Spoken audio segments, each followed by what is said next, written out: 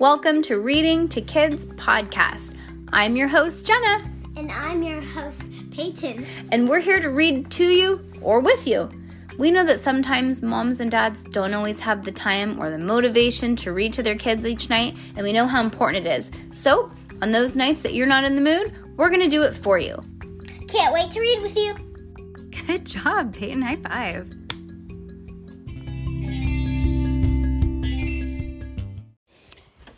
Good morning at 6 in the morning, huh, Pepe? It's like we're morning people, but we're not morning people. All right, this isn't what it looks like. Book series by Pseudonymous Bosch, book 4, chapter 11. Okay, Peyton, this we left off and Max Ernest got the monocle.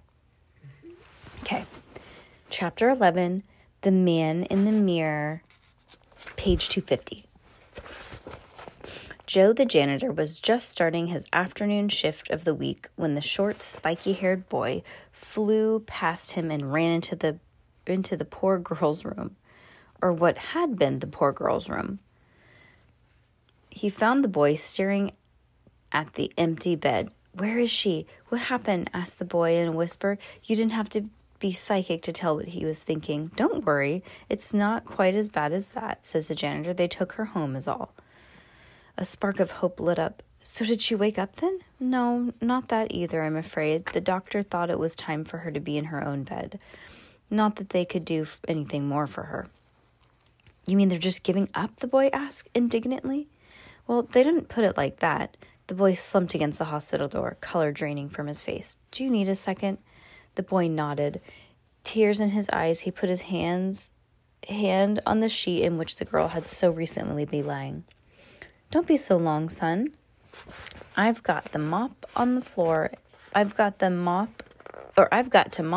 and get the room ready for the next customer." The janitor hesitated, trying to think. Oh, it says don't be too long, not don't be long. "Don't be too long, son. I've got to get the room ready for the next customer." The janitor hesitated, trying to think of something more reassuring to say. Then he gave up and left the boy alone. When, several minutes later, Max Ernest made himself stand up, he noticed that the monocle had rolled out of his jacket pocket onto the bed. Too late, he thought bitterly. I got the monocle too late. He picked up the monocle and found that he wanted nothing more than to throw it at the mirror that hung against the sink. Years ago, he remembered that he'd forced himself to throw things, a magic one, most notably in an attempt to express his anger. Now he had to restrain himself from shattering a hospital mirror into a thousand pieces. Perhaps it was progress for short, or perhaps it was progress of sort. Rather than throwing the monocle, however, he peered into it, doing a brief survey of the room. When he came back to the mirror, he stopped cold. There was a man in the mirror, an old, not so old, it was hard to tell, man. He had messy hair that stuck out in all directions and a scruffy beard. Oh, thought Max Ernest, just one more bite. Oh, nope, that's not. Did I miss a page? Yes, he had a scruffy beard and with a black and white color people described as salt and pepper. He looked slightly insane. Nervous, Max Ernest lowered the monocle and turned around, but there was nobody in the room. He looked into the monocle again. The man in the mirror was still there, as clear as day, but as mysterious as the man in the moon. Was it a ghost? Max Ernest couldn't help asking the questions. His skepticism about the supernatural, all of his logic and reason, it seemed to disappear in the face of the apparition. Whatever it was looking at Max Ernest's direction, but seemed not to see him. His brow was furrowed, and he was looking frustrated, conflicted. He was muttering something to himself. "Are you trying to tell me something?" Max Ernest whispered, stepping closer. "Do you have a message from Cass?" The man didn't respond, just kept muttering.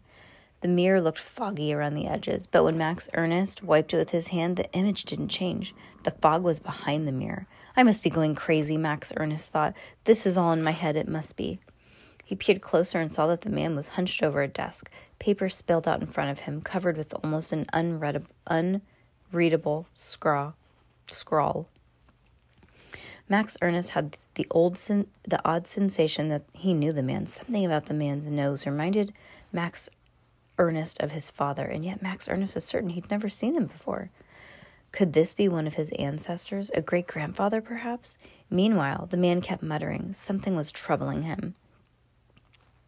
Straining, Max Ernest could barely make out the words, "Just one more, just one more," the man repeated over and over again.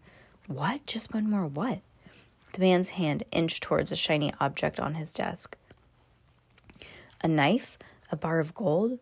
What all-important moment in history was Max Ernest witnessing through the monocle? Just one more, just one more. The man picked up the object. It was indeed a bar of gold. More specifically, a bar covered in gold foil, and greedily unwrapped it. He gazed at the bar as if it were his long-lost friend, then, unable to resist it a second longer. Oh, thought Max Ernest, just one more bite. Chocolate. A man eating chocolate. That was the moment that Max Ernest was watching in the mirror. He would have laughed had he had been in a better mood, and had not taken the subject of chocolate so seriously himself. The man put the bar down and smiled contentedly, momentarily at peace, until, well, maybe just one more. And he picked the bar up again. What's the noise he's making, Max Ernest said. The noise was very peculiar. Part part groan. Max Ernest found it irritating, and yet, at the same time, irritatingly familiar. It was like an itch he couldn't locate. Like a word that he couldn't remember, but it was on the tip of his tongue. Suddenly, if somebody had tapped him on the shoulder, the man turned around and looked at him directly. "You know, it wouldn't hurt to try talking once," he said. "You mean to Cass?" But when the man didn't respond, he just picked up a pen and started writing. Then the image fogged over entirely. When the fog cleared, the man in the mirror was gone. In his place, Max Ernest saw only himself. Frustrated and a little bit frightened, Max Ernest lowered the monocle and walked out to the hallway. Instinctively, he headed back for the vending machine. There was only one chocolate bar left, and for a second he considered leaving it for later. Then he remembered there would be no later. He had no reason to return to the hospital. As he bit into the chocolate, Max Ernest had a startling realization.